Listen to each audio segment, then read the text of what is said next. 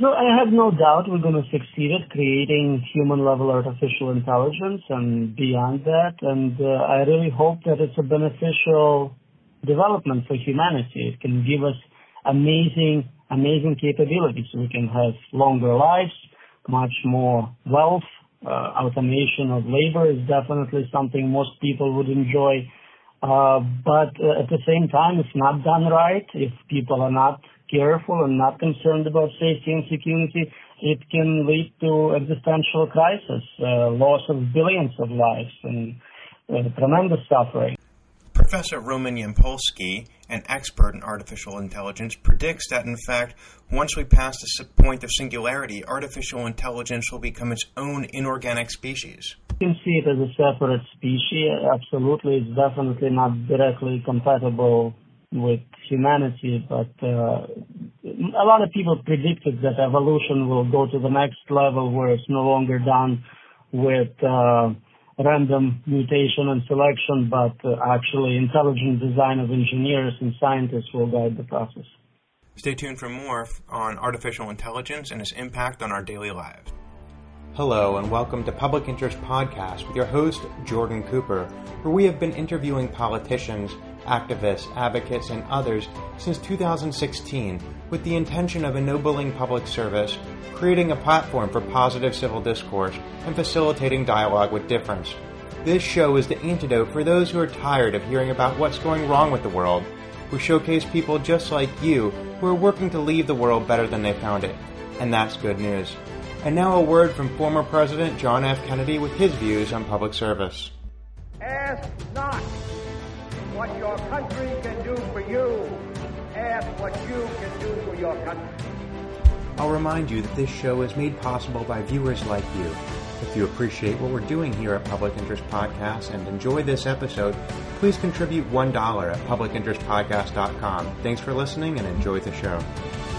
We're here today with Dr. Roman Yampolsky, a distinguished teaching professor at the University of Louisville, the founding director of the Cybersecurity Laboratory, and the author of 7 books, most recently, Artificial Intelligence, Safety, and Security. Roman, thank you so much for joining us today. How are you doing? Doing well. Thanks for inviting me. Sure. So the first question I'd like to pose to you is, what are you currently doing, or what have you ever done to advance the public interest, and why?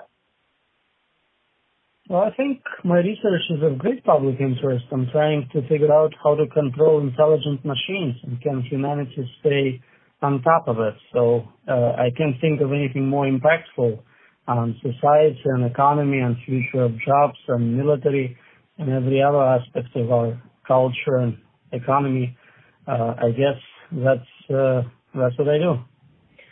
So I guess I'd like to start off the interview by asking you just to define some basic terms. You wrote a book on artificial intelligence. So what is artificial intelligence? Well, it's our best attempt to automate human labor, both physical and cognitive, teach machines how to do most jobs, take over unpleasant jobs, help us with interesting jobs like doing science, basically automation of thinking process. Thinking. Okay, and so obviously this has some, and its origin starts with Alan Turing in the 20th century, or is that basically the origins of artificial intelligence? Well, so it depends on how you look at it. Some people talk about philosophy and mathematics and psychology as origins of AI, but you can certainly say that Alan Turing is one of the founding fathers. He came up with ways to measure success. He came up with a lot of computational tools which we use. So it depends on how far back you want to go. So is it fair to say that artificial intelligence is a study of machines that are designed to eventually think for themselves? Are there any machines that can think for themselves? And if not, do you perceive a time when there may be machines in the future that would think for themselves? So it's a study of trying to understand how intelligence works in general in humans and in non-human animals and in machines in theory, and trying to emulate capabilities of humans. We're not necessarily trying to exactly reproduce what people can. We're quite happy to do much better, but it's one of the examples we can work with and try to reproduce those capabilities. Mm-hmm. Why don't we delve right into your your latest book, Artificial Intelligence, Safety and Security. You're the founding director of the Cybersecurity Laboratory. Many listeners would see in the news that there's instances of accusations of the Russian government hacking American democracy, that Chinese companies have attacked American businesses. Of course, their American military has attacked Iranian nuclear facilities. It seems as though cybersecurity is increasingly of relevance to every American, to governments and corporations. Could you tell us about the role of artificial intelligence in cybersecurity and where we are today? What is the state of safety and security in the world of artificial intelligence? All right. So AI is a dual-use technology. You can use it both to defend cyber infrastructure, detect hackers, prevent leakage of data, but also to attack systems, to automate the process of social engineering, fighting different exploits. Depending on who's using it, it could be a tool for good or bad. And more we see this competition between different AI developers, kind of AI arms race for dominance in terms of who has better cyber weapons, better tools. And we'll see it much more, of course, in the future with weaponization of AI, with military trying to automate how we fight wars, so actual physical soldiers, not just software. Mm-hmm. So it's almost like a gun, right? So it could be used for good or for bad. It could help feed a family, or it could commit acts of violence. There's an arms race. And how is the United States doing in this arms race? Or is it not nation-state actors that primarily are acting in this arms race? Well, one main difference between a gun and AI, at least the future AI I'm trying to research, is that a gun is just a tool. It doesn't do anything. You have to find an agent who will use it. Whereas AI is an independent agent that can make its own decisions, and that makes it somewhat more dangerous in many ways. It's unpredictable. We don't fully understand how it might work. So in that regard, it's a lot more complex than just plain cybersecurity. It's a field we call AI safety, and it has additional complications from kind of insider threat of AI itself. So far, U.S. is doing pretty well. We are the leader in AI, but China is catching up. And at some point, it may not be the case that we are up front in terms of cutting-edge technology. And it sounds like you've written previously about how when artificial intelligence or versus the internet was originally built, security wasn't one of the primary considerations of the original developers. It wasn't built into the foundations, and that presents problems for us. Would you care to elaborate? All right. So usually, because of how market forces operate, we don't spend too much time on safety and security of our products. We just want to be first to the market, make a capable product as soon as possible, minimum viable product. And it works well short term when you're trying to make profit, but long term it creates significant consequences. Internet is a great example. We built this network, but it has no security built in from the ground up. So that's costing us billions now. We're kind of repeating the same mistakes with other industries, Internet 2.0, self-driving cars. It is my hope that we're not going to repeat it with intelligent systems. The consequences would be even worse. So who needs to learn these lessons? Is it the CEO of Google, or is it the United States Congress? And what sort of lessons do they need to take away from the Internet not having had security built in from the ground up? What needs to happen moving forward? All of those factors. So it's both politicians, corporations, AI engineers, researchers, product developers. Pretty much everyone will be impacted by this, and it's important to understand how it's a dual-use technology and what consequences there are to releasing unsafe product, financial consequences, but also beyond just money, consequences of impact on society, on ethics and morals of what happens to those tools and people who are impacted by them. So I really don't see anyone who should be oblivious to this information. Now, increasingly we find that there are attempts by foreign actors to infiltrate American utility companies, local corporations. There are credit cards and personal medical information that's been stolen. What are the threats facing Americans today by a lack of digital security, and to what extent is AI going to change that scenario?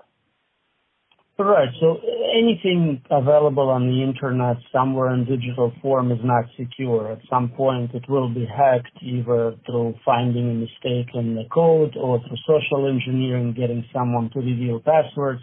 It's pretty much a guarantee. So if you don't want certain type of information about you stolen, then don't make it available on the internet. Don't make it available in a digital form. AI so far is not the main tool used for such attacks, but it's gaining ground pretty quickly. There are automated ways to, for example, do spear phishing, social engineering attacks to get people to click on certain links, reveal their passwords. So that's becoming more prominent as technology develops. And how do you, so one of the things that you have written about is something called digital forensics. And I think that's related to crimes committed online using perhaps AI. Would you explain something about the field of digital forensics and your work within it?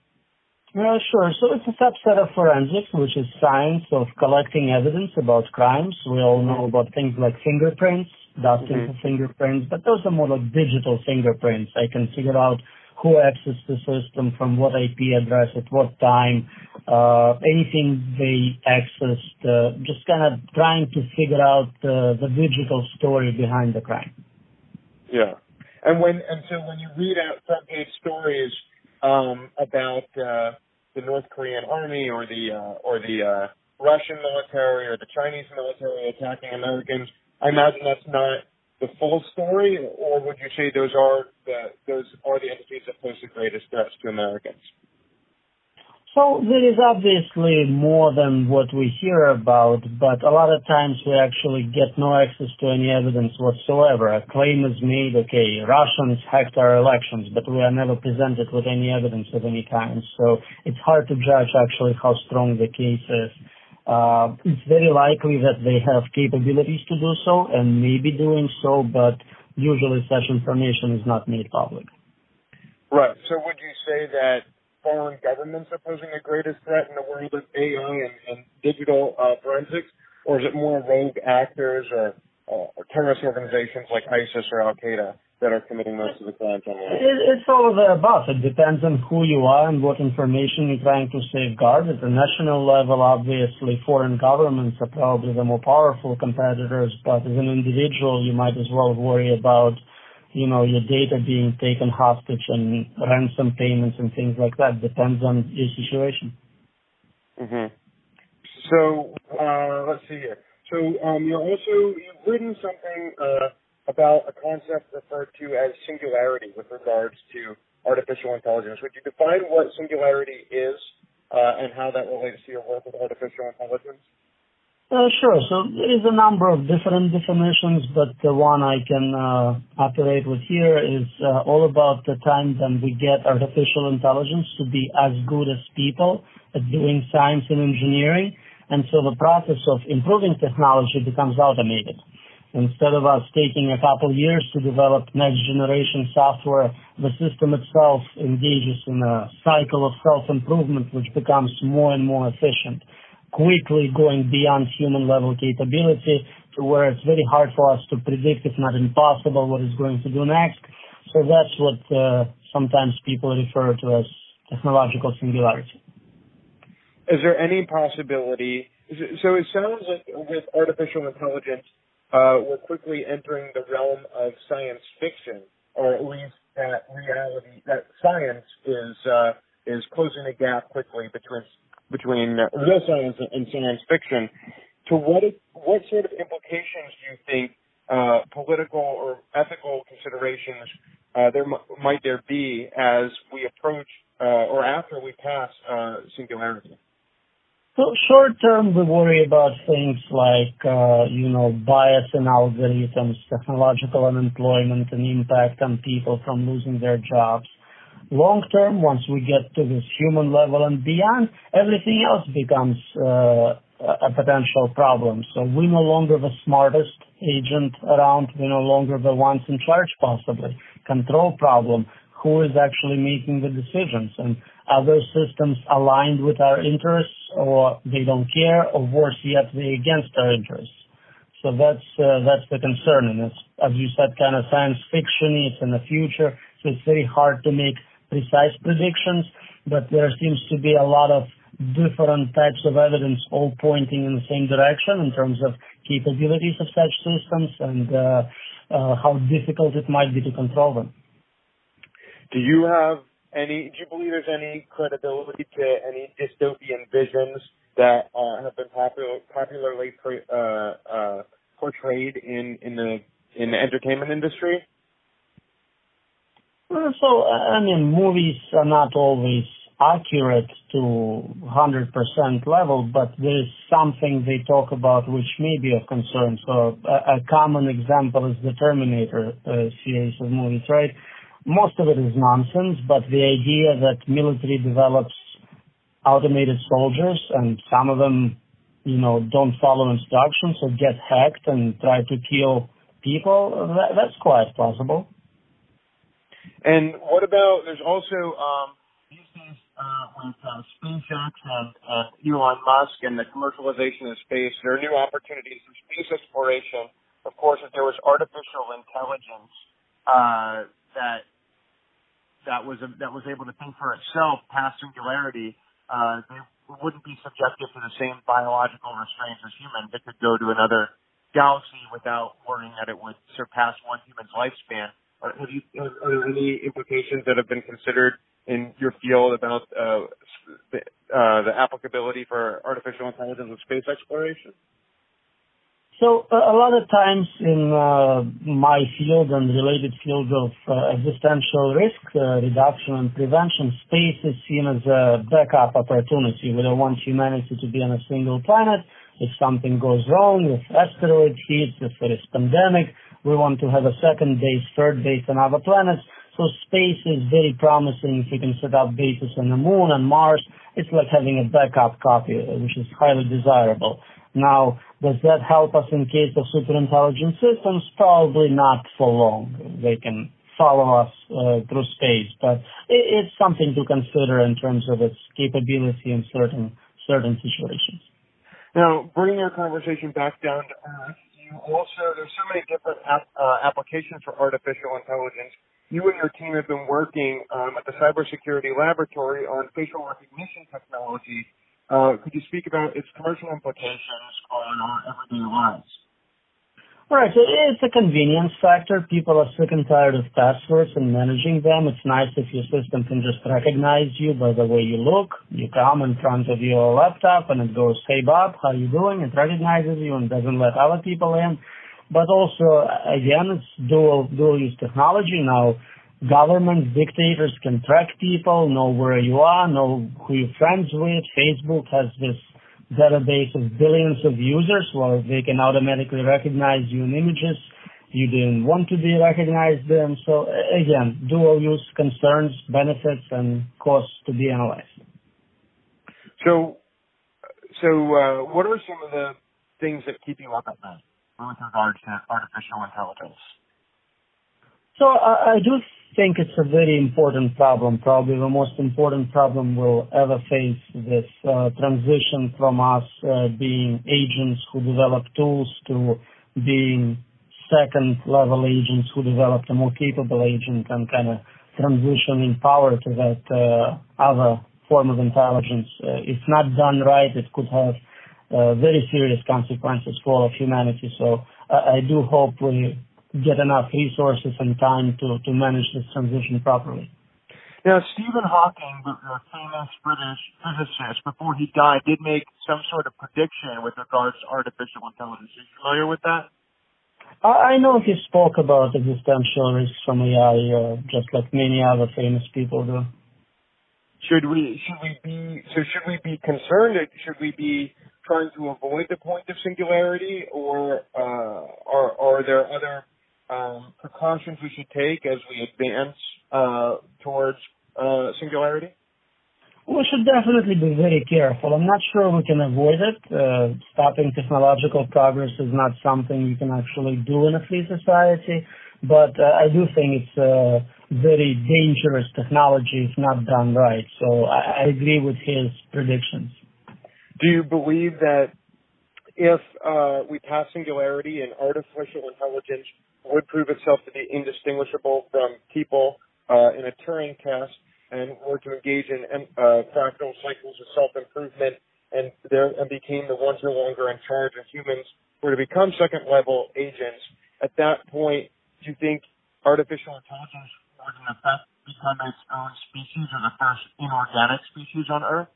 You can see it as such. You can see it as a separate species. Absolutely. It's definitely not directly compatible with humanity, but a lot of people predicted that evolution will go to the next level where it's no longer done with random mutation and selection, but actually intelligent design of engineers and scientists will guide the process. Now, there is something, I kind of want to veer our conversation into the realm of philosophy for a moment. And in physics, there is the second law of thermodynamics, which pertains to entropy and the creation of order in our universe. The second law basically indicates that chaos will increase, that entropy will increase, disorder will increase in the universe, and if you increase order in one portion of the universe, and the humans are very good at increasing order, then that somehow decreases order generally across the universe. Do you have any thoughts about the implications of artificial intelligence on the second law of thermodynamics and the relation between entropy and artificial intelligence? So, well, first of all, it's a big universe. You can change most of the things on Earth, and it's not going to impact statistically the rest of it in any significant degree. But also, I don't think those laws apply to intelligent agents. Those are about dumb, natural statistical distributions of particles. When an intelligent agent creates something, they do exactly that. They violate this direction of order from going towards absolute randomness to actually increasing complexity, increasing design. So I don't think it's meaningful to speak of it in this context. Mm-hmm. All right. Well, as we approach the end of this podcast episode, a final two-part question. I'd like to ask you, Roman, to reflect upon your motivations to be engaged in the world of cybersecurity and artificial intelligence development, why you've tried to do this, and the extent to which your work has been helping improve the world, and then what you hope will be the impact of your work, what the legacy of your work on artificial intelligence will be at the end of your career. So I have no doubt we're going to succeed at creating human-level artificial intelligence and beyond that, and I really hope that it's a beneficial development for humanity. It can give us amazing capabilities. We can have longer lives, much more wealth.